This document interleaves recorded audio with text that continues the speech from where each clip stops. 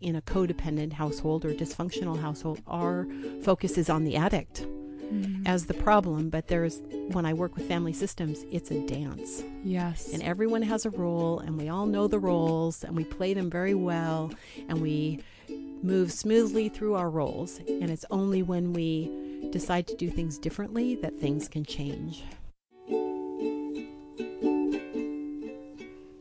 Let's dig through the mud together. We're so glad you're here. Join us here each week for Mudlark.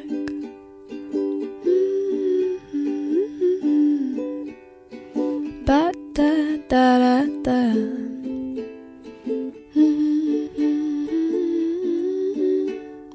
Mudlark. Hi, you guys. Welcome back to the show. I'm your host, Danny Bolts, and I am so glad you're here. I started Mudlark because I believe with every ounce of who I am that our stories are what connect us, especially the darker, more challenging parts of them. So that is what we are doing today. Yet again, today's conversation is incredible, you guys. I am talking with Mikki Proffitt, who is an EFT practitioner, an addictions counselor, a personal trainer. She wears all of the hats, which I could fully relate with. But what I love about Mikki is there is definitely this very clear center line that ties all of her work together. And it really just comes back to living courageously and putting yourself first, setting boundaries. Like, it's just all of her work inspires me to my core. And I'm so excited to share her with you today. Before we hop into the episode, I want to just give you guys a heads up that next week I'm going to be sharing with you a solo episode that is really going to help you tap into the energy of 2020. And I'm also going to be adding a guided meditation at the end of it, along with some journaling prompts that are going to help you just get very clear on what your intentions are for 2020. And I'm just so excited. How are you guys feeling? How do you feel right now? It's kind of wildly busy. Do you guys feel that? Do you feel like the energy of the holidays? And I mean, I'm sure there's some family stuff coming up because it is such a family-packed time for many of us. It's kind of not so much for us this year. We're kind of just doing our little family unit stuff, which feels really good. But I imagine that some of you are feeling that kind of like triggering emotion of, who do I need to go see? Who do I need to buy gifts for? Where do I need to be on Christmas Day? And I want you to just take a moment to take a deep breath in through your nose, out through your mouth. And then go ahead, take one more huge breath in and let it go. Drop your shoulders, relax your jaw. And I want you to just feel how okay you are right now in this moment, how whole you are right now. And very similarly to what Mikki talks about in today's episode, boundaries mean self-love. So even if you're needing to set some boundaries with your family this holiday season and it's scary, I want you to feel supported and know that that is really a reflection of how you care about yourself. And of course, there's just times where we kind of, when there are people in our lives that we love, but they are kind of triggering and uncomfortable to be around, like, we'll sometimes put others' needs before our own, or we don't want to rock the boat, so we don't say anything. But I just want you to know that that is just going to prolong these feelings. So the quicker you start setting boundaries, the more clear, the more authentic, the more true your existence is going to feel. So I just want you to feel supported and not afraid, not alone. I'm with you. I love you. So at the end of the show today, I'm going to be sharing a listener review. And without further ado, let's move on to my conversation with Mikki Proffitt. I'll see you on the other side. And we will just hop into it. How are you today? I'm very well. Thank you. Good. Well, I love to just begin the show with hearing a little bit about you. So you introducing yourself and then just like taking us back, kind of like what were you like as a kid and just, yeah, where were you born? Things like that. So starting with your name and what your life is like.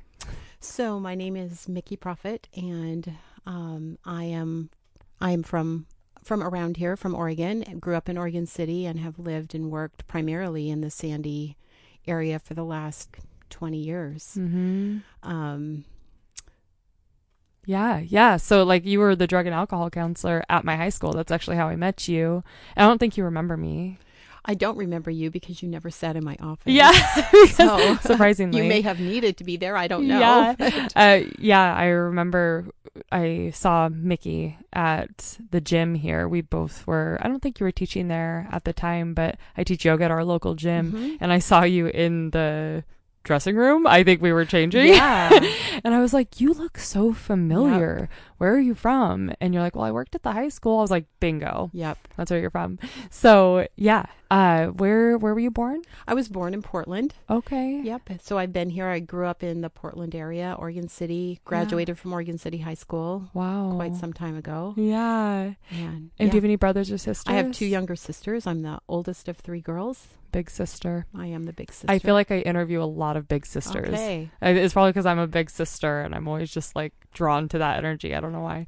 It's so funny. What's your relationship like, or what was your relationship like with your parents? Well, tricky.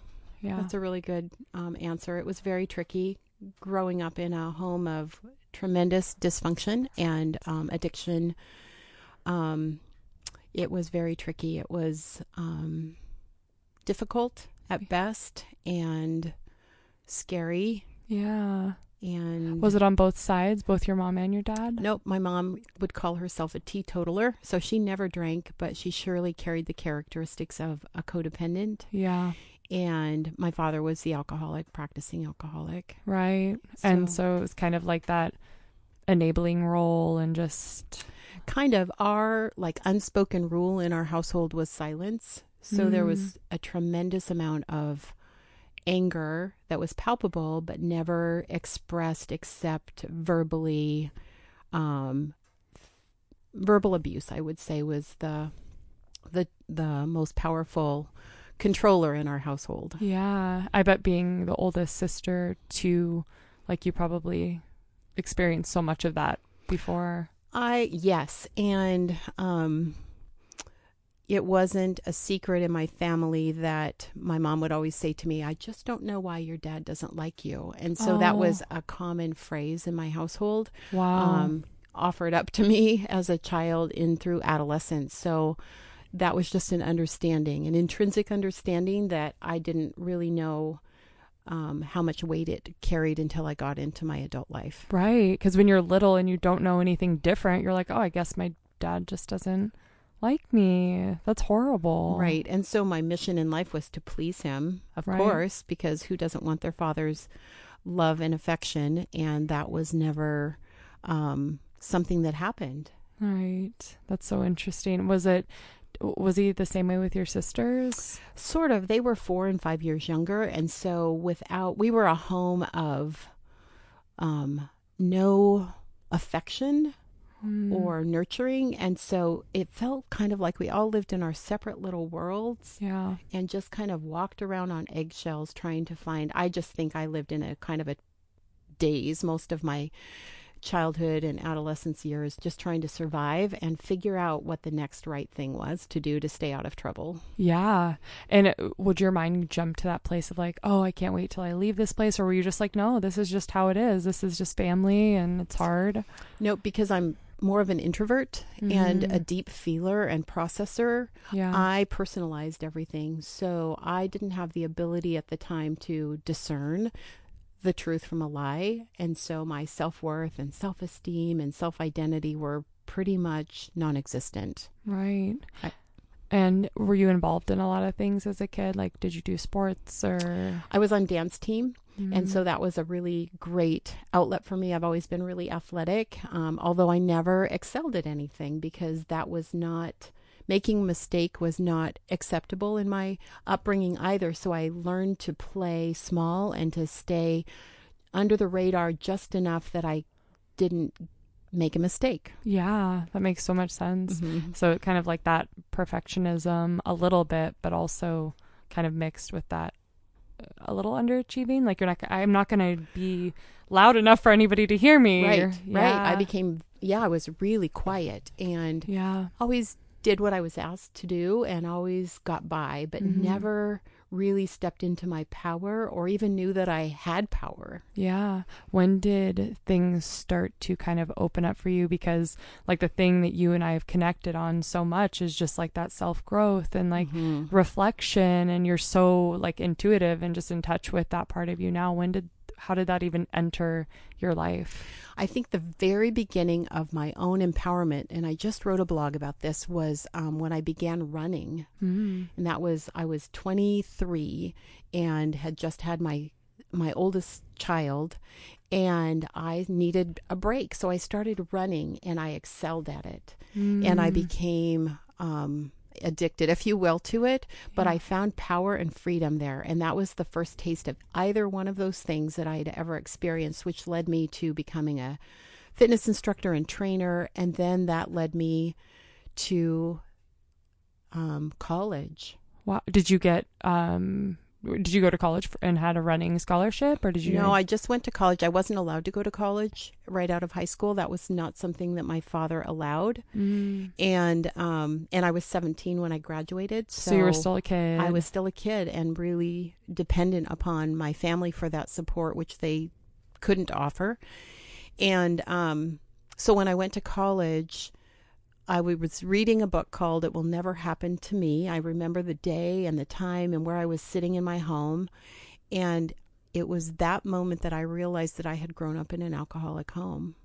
Wow. I didn't know before that. It was just the way life was.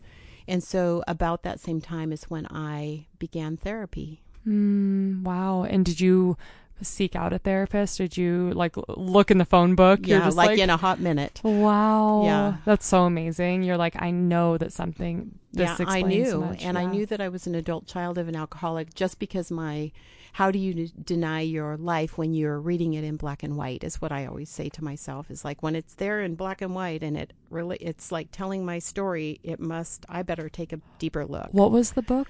It Will Never Happen to Me by Claudia Black. It Will Never Happen to Me. And this is children of alcoholic parents? Well, it's kind of, like as an adult child of an alcoholic, I think children always say, I'll never be like my parents, right. Kind of a thing. And then when I was reading that, it was like it was telling my story, everything that was going on in my life. I was not an alcoholic, but I certainly had all the characteristics of a child who grew up in that home. Yes. I'm really curious, and I'll ask my husband when he gets back. But my mother-in-law, I remember she had read a book, and it sounds just like this book because she's a child of alcoholic parents. And she was like, I was reading my story. Right. Her exact story. She was like, this is me. Right. But never piece it together because you don't realize what you're growing up in, how that impacts you. No, it's your norm. And so when you went to your therapist, did you tell him, you're like, this is what I've discovered about myself and I really want to peel back layers, or how was it? I don't know if I was that articulate. Yeah. I think that just kind of rocked my world and I needed to figure some things out. And so that began a very long journey of counseling and other healing journeys, and to date, like I'm still on that journey of unlayering and healing and deeper, and it's my calling. Right. Yeah. So you went to college. You did end up going to college, though. Where did you go? Just community college. I got an associate's degree in addictions counseling and became a certified addictions counselor. And did you got the associate's degree, and then did you go on to work with that right away? I did. I've been in the field since I was 32. That's so incredible. Over 30 years. Oh my gosh. And did you go right to Sandy, like where I met you? No, I really began working with women in a treatment center, and then I was on staff at a church as a women's counselor. And so I worked with women that were being abused by their husbands who were in that church. Wow. And created a faith-based program, and also women who were married to addicts, alcoholics in our church community. Wow. And then from there, I was invited to apply for a job in the Malala School District as behavioral specialist or addictions counselor. And initially I said, no, I'm not working with teens. Right. But I applied and stayed in that field working with adolescents until a year ago. Wow. Also, I got kind of distracted when you were saying that because my dad went to Malala School. Oh, he did? Yeah. Okay. Like I have family out in Malino and Right. like that's where he went. And yeah, that's just so weird. I was like, whoa. I know. I never hear anyone talk about Malala. Yeah, I was there for 7 years at the high school. Whoa, that's crazy. Yeah. And what was that like? So what I see in you is you literally took your exact experience and then brought it into your work. You're like, I need to help people see this and understand how to work with this kind of experience. Were you really open with the kids that you were working with at these schools? Like, would you share any insight to your growing up with? When it was beneficial, absolutely, right? Yeah. Never to just like blurt my story because that doesn't really serve a purpose, but they knew where I came from and they knew my struggles and in a safe way for them. Yeah. Right. And because I am a lifelong learner and really invested in my own healing journey, I think every time I make progress and find another layer of healing, then I get to offer that up to whoever I'm working with. Absolutely. Like, it doesn't go to waste. Yeah, I did a little listener call out because we did get listener questions, which we'll touch on at the end of this episode. But I can't tell you how many people reached out when they saw your picture that went to high school with me that said, I love Mikki. Oh, isn't that so sweet? It's very sweet. Yes. Yeah. And I obviously didn't know you. I knew who you were, but I didn't work with you at all. I didn't really get into drugs too bad in high school. I mean, I smoked a little bit of pot, but like didn't go down a big road of it. And I just remember always seeing you, and I would think that you were one of the students. Oh, like when I would like glance at you, because you just like, I don't know, it was just like the energy, like you were just like have this really young, like vivacious spirit. And I just remember seeing that. It was so nice. So that just brought to mind, I have to say this right now. So 10 years ago today, I was on a plane with 5 Sandy High School girls to Jinja, Uganda. Whoa. 10 years ago today? Today. We were in the air, and we're having our 10-year reunion on Saturday. Oh my gosh. And what were you guys doing over there? Well, we were doing whatever we were led to do. We didn't really have a plan of action. You're like, let's just go. Let's just go. And I know you would know some of the now grown women, and they were girls in the high school that really struggled with addiction and substances and other dysfunctions in their family. Wow. And I just had one of those intuitive hits that said, I have got to do this, go to Africa. That is crazy. So we raised almost $30,000 in 9 months, and we went. What the heck? What the heck? That is wild. And how long were you guys there? 3.5 weeks. And was it profound? It was profound. And I think this weekend with our reunion coming up, with these girls, now women, coming together, we're going to share the profoundness of that experience, because as high school girls, I don't think they understood how profound that was. But now looking back 10 years later. Goodness. And are these women doing great? Like most of them? I mean, they all have their life struggles, of course, as all of us like every human. But all 5 of them are making arrangements to be there. Wow. That's going to be emotional. I think it would be. Oh my gosh. I'm just like so nostalgic. Excited. So when you said like love, I love these girls so much, because we worked side by side for 9 months and then spent almost a month in Africa together to raise the money and then get there. And there's so much power in that too, I imagine, for them just seeing what they were able to do and how they were able to like really, I mean, pay for that trip, like get the funding for that. We plugged a lot of pop cans. Yeah, I bet. We had no money. We didn't have a dime to our name when we began. Yeah. And so I think that's a piece of what I'll call recovery, right? Like they had good grades. They were getting clean and sober. They were showing up for all our fundraisers against all odds. Wow. Right? That's wonderful. And we did it. That's so cool. So Oh, that's wonderful. I love that so much. Yeah, I can't wait to hear how that goes. Oh, like me meeting too. up with them. Where are you guys meeting? We're meeting at one. Each girl was assigned a mentor, an adult mentor that made the journey with her, to be met by a Ugandan young woman mentor. Wow. So one of our adult mentors here in Sandy is hosting it at her house. That sounds so great. Could you kind of break down like what that would look like working with them? Like what would you just meet with these women regularly at the high school? And yeah, my job. So I did a lot of experiential learning. So we were on ropes courses and different retreats and those kinds of things to get them out of their comfort zone and into a unnatural setting. Yeah. And I know that with any high schooler that really struggles with substances, it's not about the substance. It's about what's going on typically in their home life. Absolutely. And so I didn't know as much then as I know now. So I would have a different toolkit available. Yeah. And different work. And were you using like a lot of like this trauma informed language that like you and I kind of talk about? Like it wasn't really available I then. know. What the heck? No, it's pretty new on the horizon. Yeah. And it's kind of a catchphrase nowadays. Right. But you and I have had that conversation about trauma and the importance of the work. And there are two sayings that I like to use, and that is that trauma is really the gateway drug to all other drugs, and that trauma wins every time.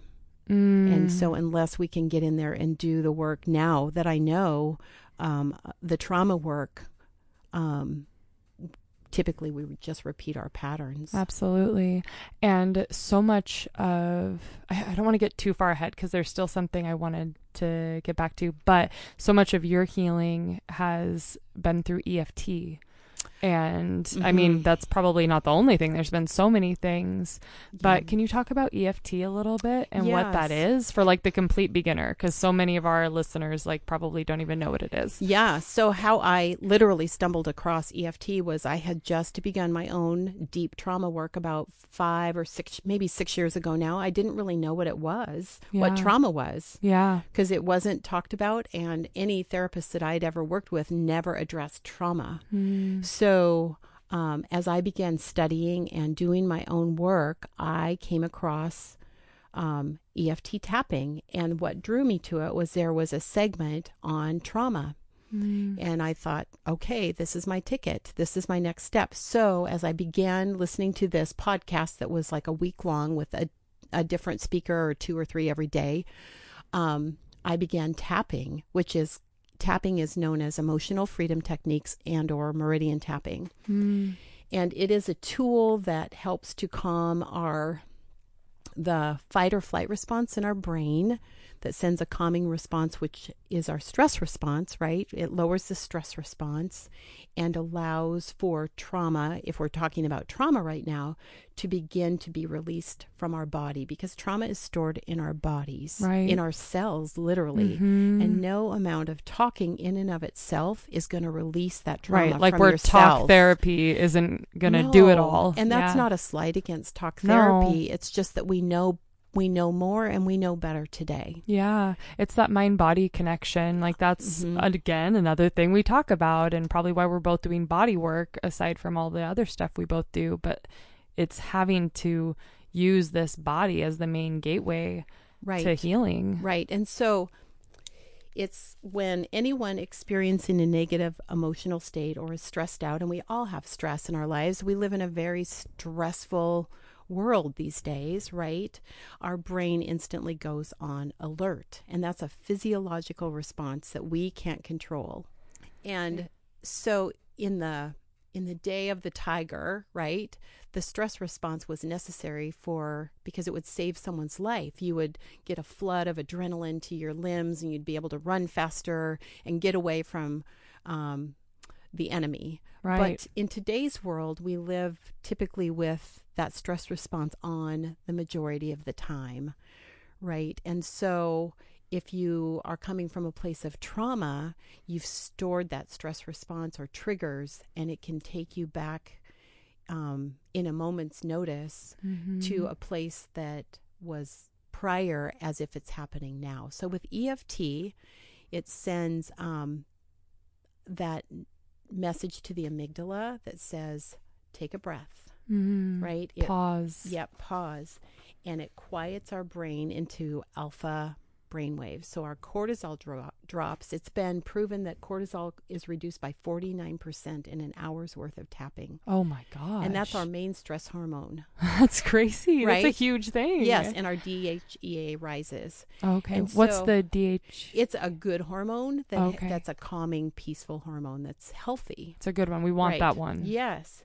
And so it quiets our limbic system is what EFT does. Wow. Yep. And so it helps to recalibrate the brain by slowing it down.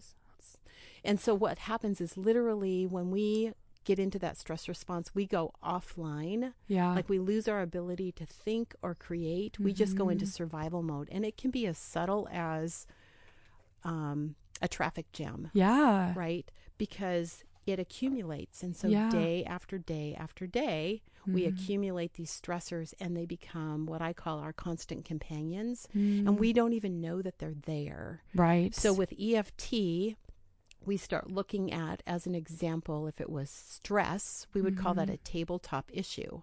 So typically we talk in generalities as humans, like, I'm so stressed out. Well, what are you stressed out about? Well, I'm so stressed out because it's Christmas time and I have so many bills and expenses.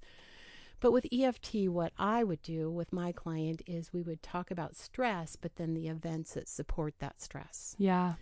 And so then we would tap on those single events by connecting our mind and our body. So I would say, so what's stressful? Well, today I just spent $100 on a Christmas gift that I didn't have the money for. Right. Okay, so you're feeling stressed out about spending that money, and what's the emotion around that stress? Well, panic. Yeah. So where do you feel that panic in your body? Oh my God, my heart is racing. Yeah, chest. Yes. So we connect the mind and body. And what I've discovered along the way is most people don't know what they're feeling, much less where they're storing it in their bodies. Yeah. And then it shows up as what we'll call dis-ease, right? Yeah. Which then manifests in physiological ways because our thoughts produce our feelings, which then produces the physiological response to that.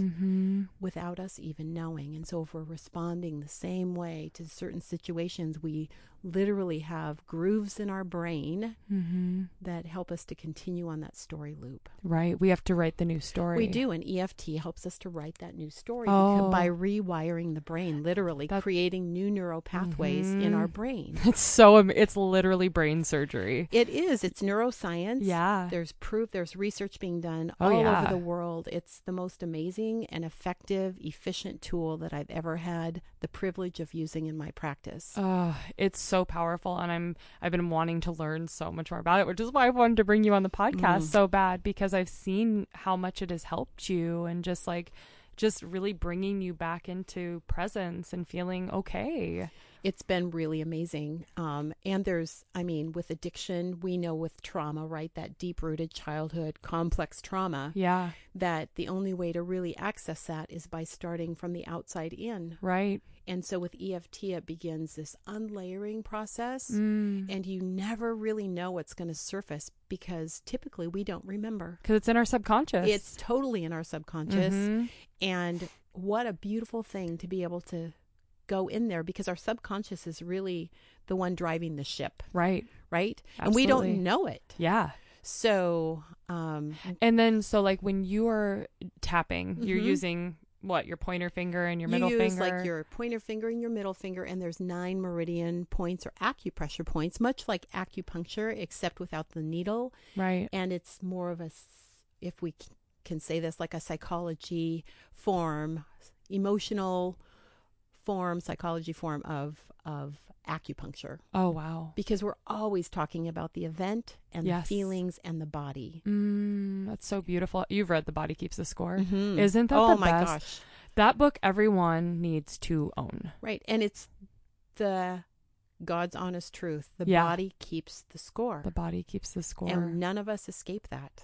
Yeah, we can't escape it. We can't. Everything's in there. It is. And so, this is a really great example of how, during a yoga class, when we're in a deep hip opener or whatever, and we're breathing and we get to these places and you know, people start crying. Like it can be really emotional, and it's literally releasing stored emotion, like in our hips or our shoulders or wherever. It's just because everything is in us. Right. And I always say that we are like evidence-seeking missiles. Like if we have core beliefs, and our core beliefs have been established by the time we're around 8, right? And we don't even know what they are. No. But our subconscious says, if, as an example, I'll use myself as an example, my self-worth was like, you know, non-existent. So what I did throughout my life until I began my own journey on this was I would seek out evidence, spoken or unspoken, that would prove that I was not worth anything. Yes. And it appears everywhere. Yes. And you think, yep, I knew I didn't have value. Isn't it crazy? It's crazy. And it's like I love that you just said that so much, because it's like, I talk about this with my students a lot. It's like, where in your life feels shitty? Like, where in your life are you feeling less than or not important? Because those are the beliefs that you are recreating. Right. We are recreating those things, that we're not worthy or we're not smart enough. 100%. And we do it over and over and over again. Yeah. And then somehow that becomes our most familiar place of living and existing and being. So we're uncomfortable if it's different. Totally. And so we have to learn a new way. And that means that we're literally rewiring our brain. Yeah, absolutely. And we have to do it. All of us have to do it. And that's like where the abundance exists, is on the other side of that. It is. And I love Brene Brown's quote of the arena, right? Yes. And I was just thinking about that on my drive to meet with you. And if you're not in the arena with a dirty, muddy face, getting the shit kicked out of you, then I don't want to hear from you. If you're in the stands just pointing your finger and offering up advice, I'm sorry. Your words don't matter. No, because I have been in that arena, and the people that I have the honor of working with are definitely in the arena, and they are muddy. I know. I mean, think of the premise of this show. It's like muddy. It's like, let's dig through the mud. It's messy. Healing is messy. Healing is so messy.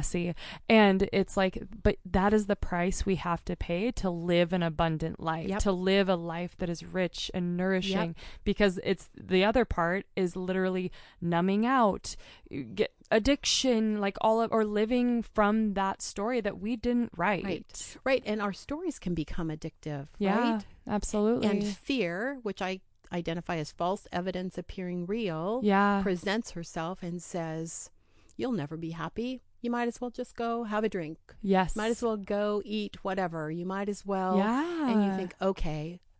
You're right. You're right. Yeah. Or I'll never have money. I'll never have abundance because I grew up in scarcity. Mom and dad are poor. I'll never have money. Right. You know, it's these stories that just... And then we attract that in, and we create that life, and then we wonder why we're miserable. Yeah. But it's not easy. That's what I want to really emphasize. Healing is not for the faint of heart. It is not. It's the hardest. It's the hardest. It's the hardest thing I've ever done. Me too. And it's like what I've noticed with the healing process, and I've been on my own for about the last decade, of it's such an expansion and contraction, like everything else in life. You know, once you open and you realize like with tapping, like maybe you unlock like this belief that you're like, holy shit, I see where I picked that up, and you feel unstoppable. But then there's the contraction that comes, and you're like, shit, there's more, right? But it's forever. But it, like, the bigger the expansion, like the more vibrant our life becomes, right? And we don't have to get stuck in that contraction, right? And that's where, from my seat, how I work with people, that's where EFT comes in, because we can get stuck in that contraction. Yeah. Because that's typically a belief. Yeah. Right? That contraction is that next thing that's coming up. Yeah. And it's that sifting and sorting. And the analogy I use is like plucking a rock up out of a riverbed, and everything becomes murky. Yes. And you can't see, an inch in front of you. Oh, I love that. And so it isn't until the dust settles and then you have a clear new perspective. So clear. Mm-hmm. But you have to be willing to stay in the middle of that murkiness, and not flee. Mm-hmm. Sit with it and be brave. Mm-hmm. I think it takes such courage to be in the messiness of your healing journey. Absolutely. And the messiness of your story. Oh my goodness. Yeah. It can feel so scary. I don't remember who said this. Maybe it was like Maya Angelou or something, but it was, I should know this. That's like a big name to say if it's not correct, but it's like you don't want to go like my mind is like a dark neighborhood. Like I don't want to go there alone at Right. night. That's not a place you want to go alone, No. you know, because it's like our stories like can feel so scary and dark and different than everyone's. And they're so familiar. Yeah. And we're so used to them. Yeah, for sure. So with EFT, you're working with people right now doing EFT, correct? Yeah, I have clients all around the country because That's we can do it amazing. on Zoom. Wow. And so, and I work I have two niches really. And my first niche is working with families in recovery. And I like to say that recovery is a family matter. And so coming from the background of working with adolescents with substance abuse problems or trauma, all of it, I've kind of switched gears, meaning now I work with the entire family system. Yes, I want to talk about that. So what does that look like? How do you get connected to these people? How do they find you? And what does the healing process look like? Well, let me answer in order. So I get connected typically through old referrals or old students that are continuing in their addictive behavior, like former students, I should say, not old, that haven't found their way out of their addiction, and their families are repeating their same patterns, hoping it will be different this time, right? And it simply is not. Yeah. So in order for change to occur, I typically spend a day or two in the family's home, doing an intensive day of looking at boundaries and beliefs and changes that they can agree upon, communication, like what's on limits, off limits, to talk about with their child that's really struggling with addiction, rescuing versus offering support. There's a big difference and a fine line. And then we begin EFT. Wow. So you do EFT with all these families? With all of the family members. Whoa. Single sessions, weekly single sessions. That's incredible. So talk about an arena, right? Yeah. Because you and I know, people who are listening to this podcast probably know that the only person that we can change is ourselves. And we can't rescue our child. We can't want it more than they do. We can't suffer enough to cause them to get the help that they want and that they deserve. Right. That is their choice. Yeah. And it may or may not ever occur. And with these families, especially the moms, their whole life has revolved around this child that has struggled and suffered so much, and they're heavy laden oftentimes with guilt and blame and regret and what ifs and could, should, woulds, and all those deep-seated questions of, if only I would have, maybe X, Y, or Z wouldn't have happened. Right. But the truth of the matter is that perhaps, but perhaps not. Right. And ultimately, the choice of recovery is each individual's choice. And it's never been for lack of support or desire or help for these families that I'm working with. If anything, they've probably offered too much for too long. Right. And then it almost turns into this like cyclical thing of like enabling in a way, or like, yes, you can come back home. And then there's stealing, or who knows what goes on. And what I hear oftentimes is, what if I don't pay for this cell phone? What if they overdose and they die? What if I don't provide a car for them? They can't get to a job. Well, they're not working anyway, kind of a thing. What if I don't let them move back home? I can't keep my eye on them. What if they go back to their drug friends? Right. So those are all the beliefs and the anchors that are weighing this family down in their stuck patterns that we begin to work on. Yeah. And then the actual feelings around having a child that's an addict. Yeah. Moms are angry, but how do you show anger at that one that you love so much? Yeah. Do I have the right? Right. Well, if it's in there, you do. Right. Right. And you have 2 kids? I have 2 kids. And did either of them experience Oh, this? yes. Can we talk about that a little? 100%. Yeah.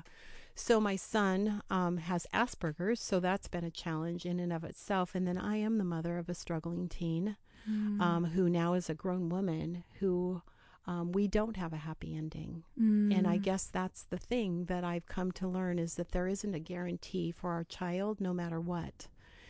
And one of the scariest things as a mom of a child who's addicted is being asked a question such as, and I've been asked this question, what did you do so wrong that your child turned out the way that she did? Jesus. Right? Yeah. And my reply was, Go fuck yourself. Yeah. Sorry. Yeah. Well, I didn't say that, but I thought it. Good for you. Better person than I am. But I did say, don't think that I haven't asked myself that question a million times. And if I knew the answer, I'd tell you. Right. And so my daughter is in her 30s and is addicted to prescription drugs. She also has a mental illness and has put me through hell. But there was a point in time that I decided I deserved to have a life of joy and freedom, and that even with my best laid efforts and, oh my goodness, years of trying, I couldn't want it more than her. Right. And so that's so powerful, and it's so like it's very raw, lump right? in my throat. Yeah. Because it's like I just feel it, like you love your child more than anything. Right. But you can love your child to death. You can literally love your child to death. Yeah. And it's counterintuitive for a mother to walk away. Right. It took so much to finally get to that point. Mm-hmm. And it's personal. Yeah. It's a personal point. No one can tell you when that time is. No one can tell you how to do it or what that moment will be, but there hopefully will come a time. And so I help families begin that journey. Right. That's and really it's a long powerful. process. It's a long process. I mean, perhaps a lifelong process. Perhaps a lifelong process. And there's no right, wrong, good or bad, failure or success. It's like, did you do the best that you could do today? Yes. Okay. Yeah. That's it. That was the first question I asked the family that I am working with currently, is like, through all these years, have you shown up and done the very best you could do? Yes. Okay, then that's enough. That's wonderful. Yeah. It's freeing. Yes, it is. I just love that. And I love the way you exist in the world. And I'm sure that all these families you're working with, you're just helping people see like the light that they do have, the light that is in them. And like, when you're working with them, do you share things about like your relationship with your daughter or? Yeah. Again, when it serves right a purpose for their best interest. Right. For me to just tell my story of my daughter. And here's the other thing is, like, as a mom, it's so complicated and there's so much story that where do you even begin to tell the whole thing? So it's only those nuggets that really hold the power that family needs in the moment. Exactly. I love that. And I feel that too. Like, of course, this show here, Mudlark, is about like sharing your story, and it's about like sharing like the nitty gritty parts of it. And it's like, I've shared a lot on this show, but I haven't shared like the things that I don't think there will be purpose there, like, or that will maybe help somebody. Right. And I think what I've come to identify for myself that is not spoken about often, or if at all, is when you have a child that is caught, an adult child that continues on the path of addiction, I've identified it for myself as living grief. Like, that child is alive. Yeah. And there isn't closure as in a death, but something has died. Like, and so it's this living grief, and it's an undercurrent of grief that is palpable at times, but needs to be witnessed and addressed and released within, to me, a circle of women. Yes. A circle of moms who know that experience and want more healing. Right. Have you found that for yourself? Yeah, I continue to do my work on that. Every now and then I call it sneaker wave. A sneaker wave will come. My daughter has 4 children. Oh, wow. And they have been in the throes of her addiction and that lifestyle. And it hasn't been for lack of effort to try to get them removed, but our system doesn't really favor. Right. Anyway, it hasn't worked. Yeah. No matter what. Yeah. But you have found support in that and found other moms that. Yeah. And that's part of my calling too, is I get it from the inside out. Yes. And I know the journey of healing, and I know the silent suffering that takes place for families who have children caught in the throes of addiction. It's silent suffering because when you're looking out, right, the evidence that we were talking about, you look out into the world and all you can see are those families that are so together and their children are successful and they love each other so much, and you go, well, I'm going back home. Yeah. Because how on earth would I ever share my story? Yeah, exactly. And people, I mean, the truth is people are judgmental. People do go to that place when they're not in the arena. Right. Right. Or they might say, like behind under their breath, thank God that's not me. Yeah. Right? Or at least I didn't raise my child like that. Yeah. Right? All those comments that I've heard. Yeah. Or I've seen the look. Yeah. And you know. Oh, of course I know. Yeah, I know too. I get it. You know? And so that isn't a good place to be. Right. Where's your life? What is your life like right now? Like, I mean, it sounds like you're working, you're building your business even more, but what is like, I guess like more intimately, what does your life look like right now? So my life right now is expanding, right? I'm taking risks that I never thought I would take. I am continuing with my own healing journey, which for me is intergenerational work, which is crazy good and crazy, meaning with EFT and a different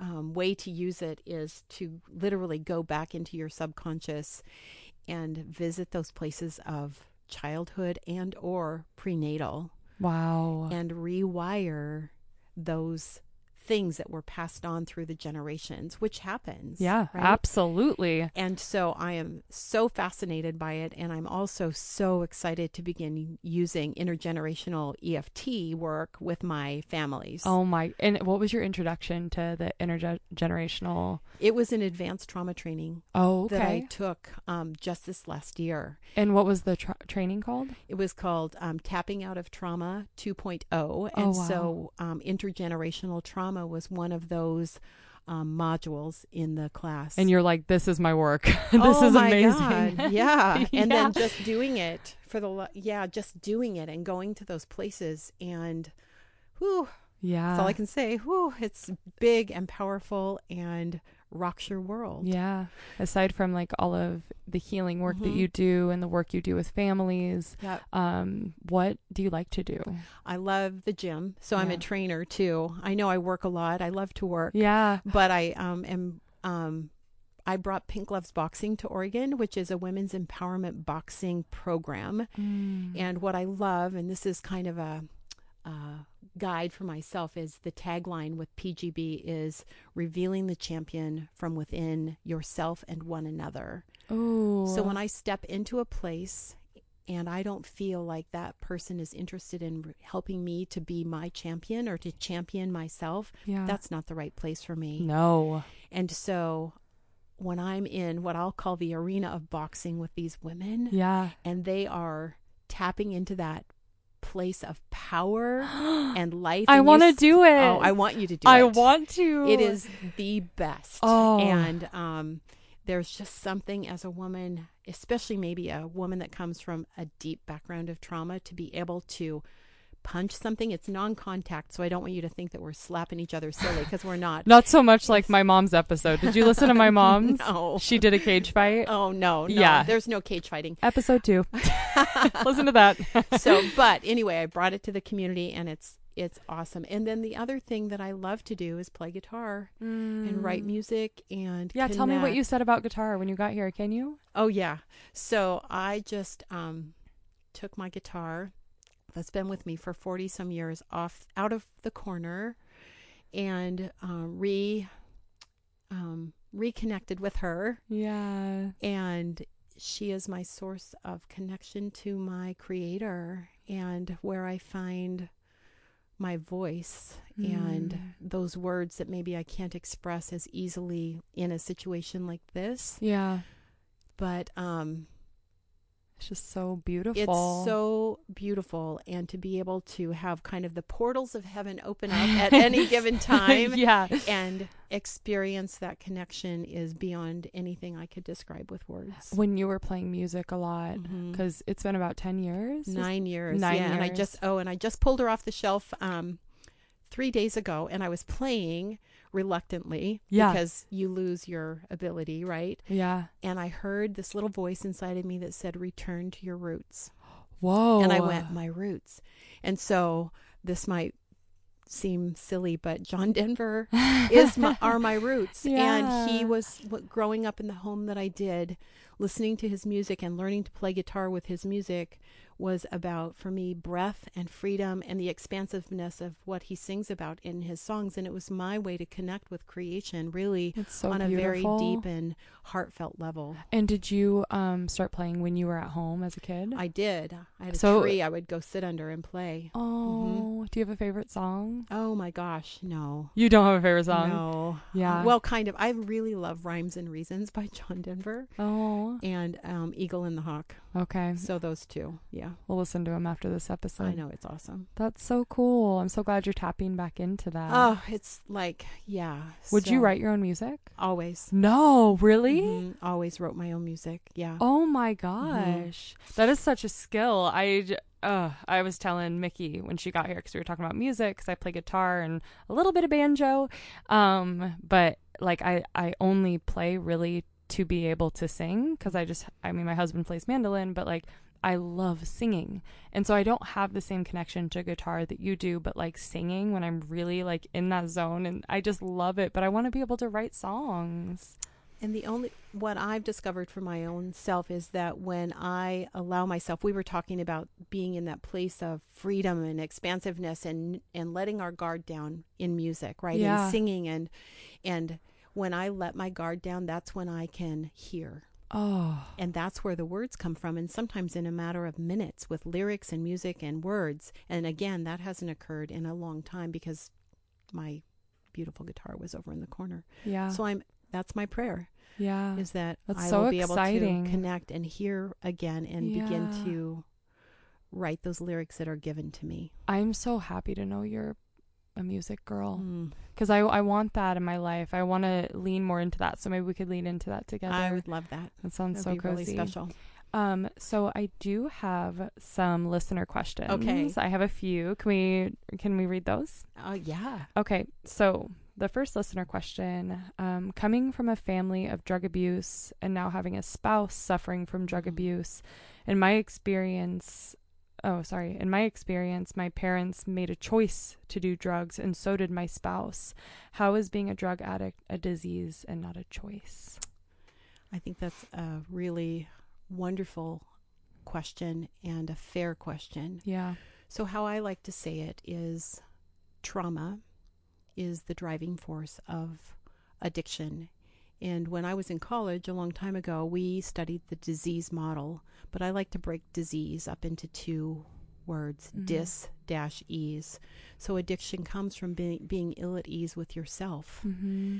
And my definition of addiction is leaving home, meaning leaving the home of oneself and looking externally to numb the pain and dim the voices that are causing that person to use whatever substance it is. Mm-hmm.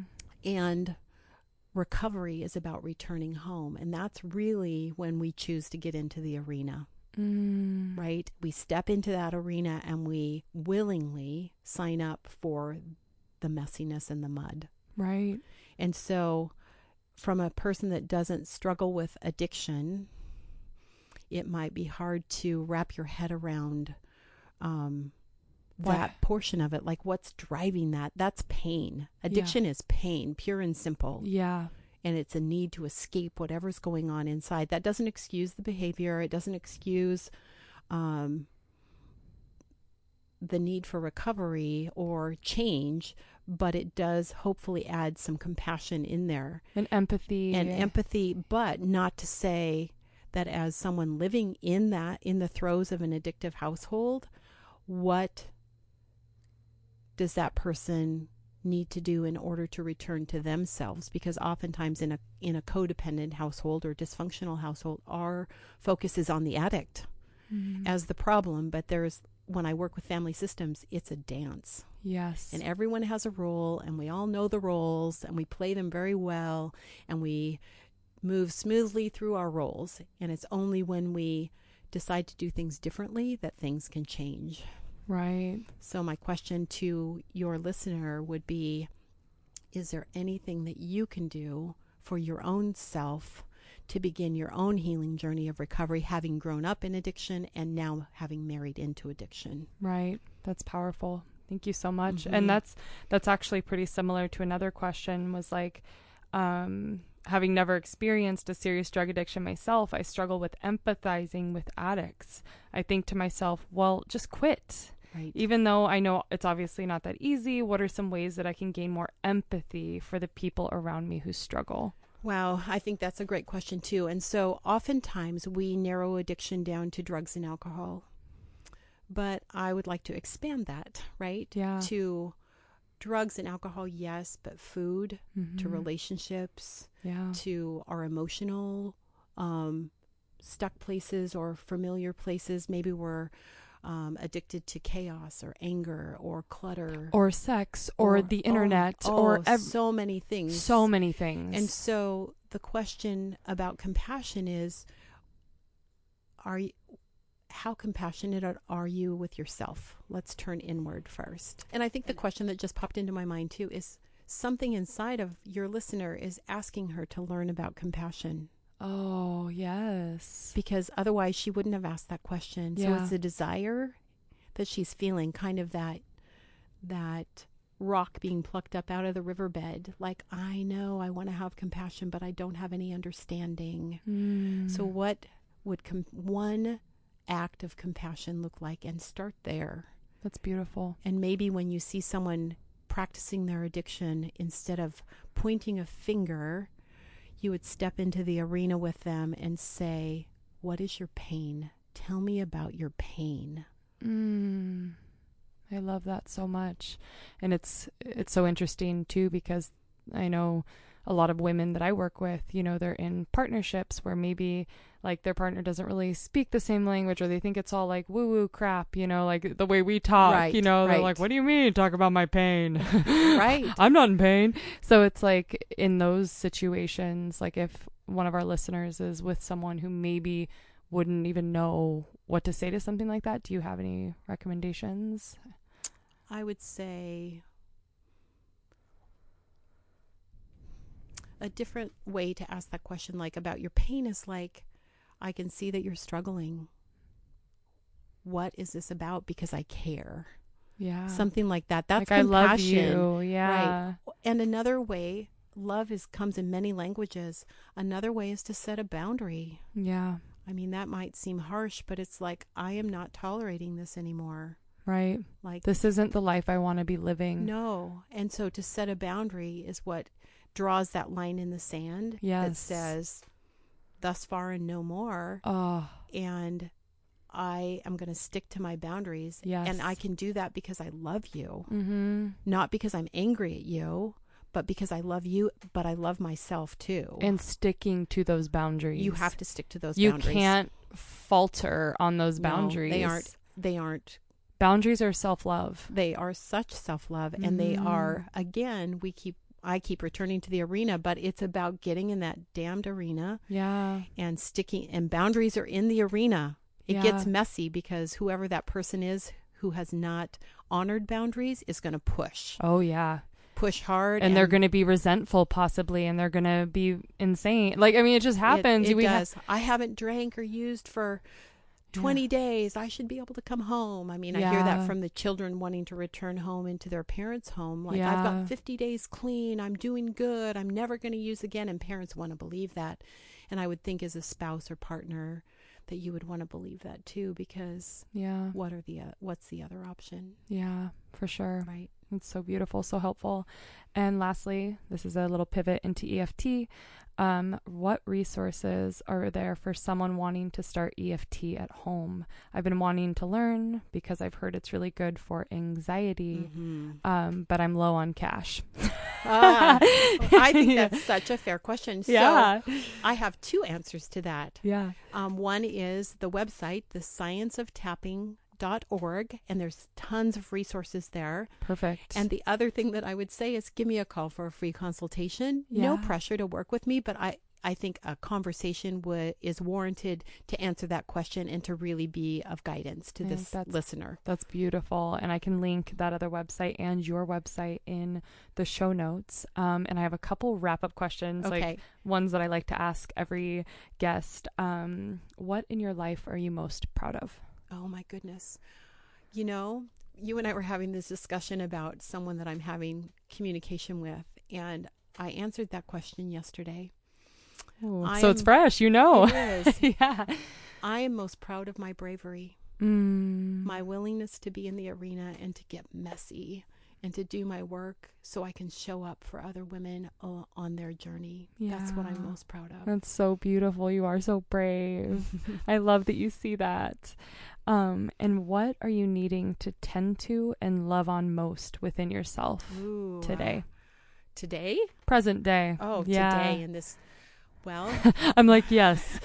Tuesday afternoon. You're like, wait. What I am in need of tending to most in my world today is allowing myself to connect with others in a vulnerable and intimate, and I don't mean sexual intimate way, but be open to broadening my horizons in that arena, which, broadening my horizon in that arena, letting other people into my life, which includes the opposite sex. Yeah. Dating. That's beautiful. I love that. Ooh, that's a big word. Yeah. You're like, ugh. I know. You're like, I just dry heaved a little bit. I know. I just might have cried a little bit. Yeah. No, it's so wonderful. I'm so excited for you. And where can the listeners connect with you? You can connect with me on my website, which is not yet published. However, it will be up and running within the next couple of weeks at www.MikkiProffitt. It's spelled MikkiProffitt.com. Are you on social media at all? I am. I'm on, my email address, you can connect with me there. I don't have a Facebook page up and running yet. Okay. Do you have an Instagram? I don't. Oh, come on. I'll help you set one up. Yes. I come from a different generation, you know. You're like, what's Instagram? I know. I do know what it is, but I don't know how to use it. Okay. But hey, this is all a learning curve. Yeah. So. Well, thank you so much for coming on the podcast. I'm just so grateful to have you back in my life. And thank you. Ditto. I agree 100%. I'm so excited to play music with you. I know. And thank sing. You. We'll sing so much. I know. Maybe we'll sing on the show someday. Let's do it. Let's do it. Yeah. Okay, we will. All right. I'll talk to you later. All right. Bye. Thank you so much, as always, for listening, you guys. The listener review of the week is a 5-star review titled The Messy Beautiful Conversation, and this is from Sloth Emmer. Wow, the first episode is incredible. Danny is such a joy to listen and is so skilled at gently digging into the topics that many avoid but so deeply shape our lives. I can't wait to dig into the mud some more. Thank you so much for that review. You guys, if you have not rated or reviewed the show, please do this for me. It could be like a happy birthday, Danny, Merry fucking Christmas. I would appreciate it so much. So head over to iTunes, rate me 5 stars if that feels okay, and just share what you love about the show. How has this helped you? I would just deeply appreciate it, you guys. And also, if you know anybody who could benefit from the topics we're talking about here at Mudlark, share it with them. Bring them into our little community. This is just how the show is going to grow and land in more hands, more hearts. I would just so appreciate it. And I love you so much. I hope you have the best week ever. And I can't wait to talk to you again next week. Bye.